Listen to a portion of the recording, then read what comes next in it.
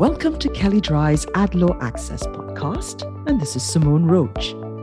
On January 26th, Minnesota Federal District Court Judge John Tunheim dismissed a pending action for declaratory relief brought by WinRed Inc., seeking to enjoin an ongoing consumer protection investigation brought by the Attorneys General of Minnesota, New York, Connecticut, and Maryland.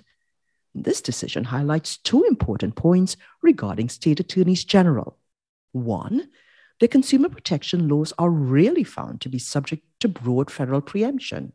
And two, they often can't be beholden to other states, even if operating as a multi-state. The AG investigation and WinRed's lawsuit. In April of last year, the AG sent a letter to WinRed identifying certain fundraising practices they alleged were misleading, including the use of pre-checked boxes that would obligate donors to a recurring donation. And the AGs noted their significant experience in dealing with negative option marketing, a subject we have previously identified as a focus for state AG enforcement. And the use of pre-checked boxes is a red flag for states, even those without a specific statute regarding auto renewals, as they can assert the practice is a deceptive act under their general UDAP laws. And in response, WinRed asserted that the AGs could not conduct their investigation as they were preempted by the Federal Election Campaign Act, FECA. Because FECA governs fundraising practices of federal political committees, WinRed asserted that the AGs could not read state consumer protection laws to require additional disclosure in advertising beyond those required by FECA.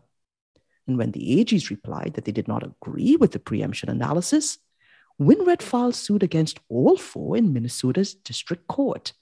And in its suit, WinRed sought a declaratory judgment asserting express, field, and conflict preemption of state consumer protection laws under FECA.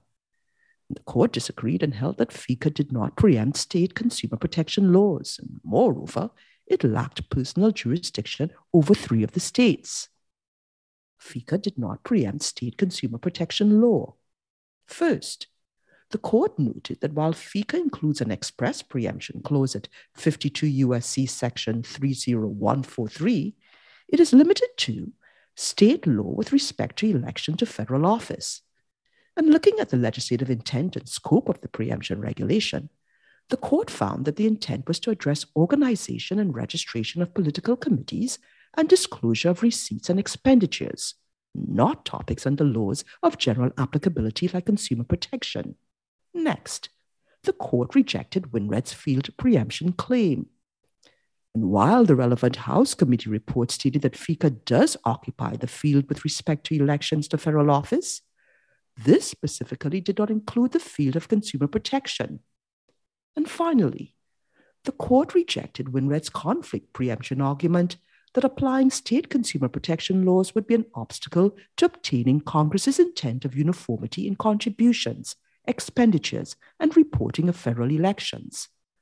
The court further found that Congress did not regulate consumer protection in FECA, and therefore, allowing states to enforce their laws would not frustrate Congress's intent.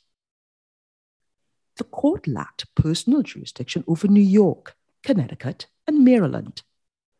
WinRed asserted that although the AGs of New York, Connecticut, and Maryland did not purposely avail themselves to Minnesota law, nor did they direct activities in Minnesota, the court still had jurisdiction under a theory of conspiracy-based personal jurisdiction.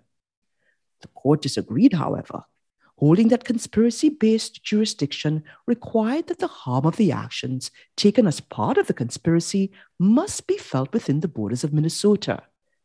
And since WinRed is a citizen of Delaware and Virginia, it could not show that actions it would need to take in response to the requests from those states would take place in Minnesota, and therefore it could not show conspiracy-based jurisdiction.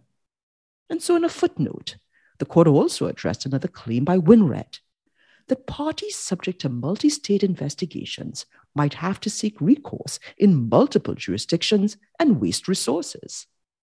The court found that personal jurisdiction doesn't examine the resources of a plaintiff, but only the burden on the defendant. And so here, it would be a burden on the AGs to litigate the case away from their home states. The court went on to note that finding otherwise might discourage future multi-state activity, which could increase the burden on companies like WinRed as they respond to various independent inquiries. In addition, this would place a burden on judicial resources as courts would have to determine how much collaboration among AGs establishes jurisdiction. The takeaway: the AGs have broad power and are watching.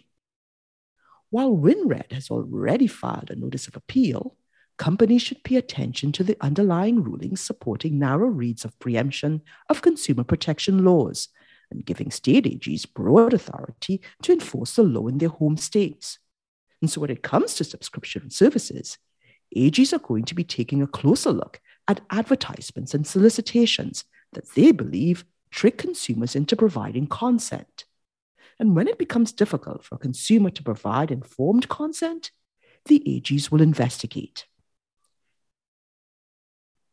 If you would like more information on what you've heard on this topic, please contact Paul Singer, and you can find his contact details in the show notes.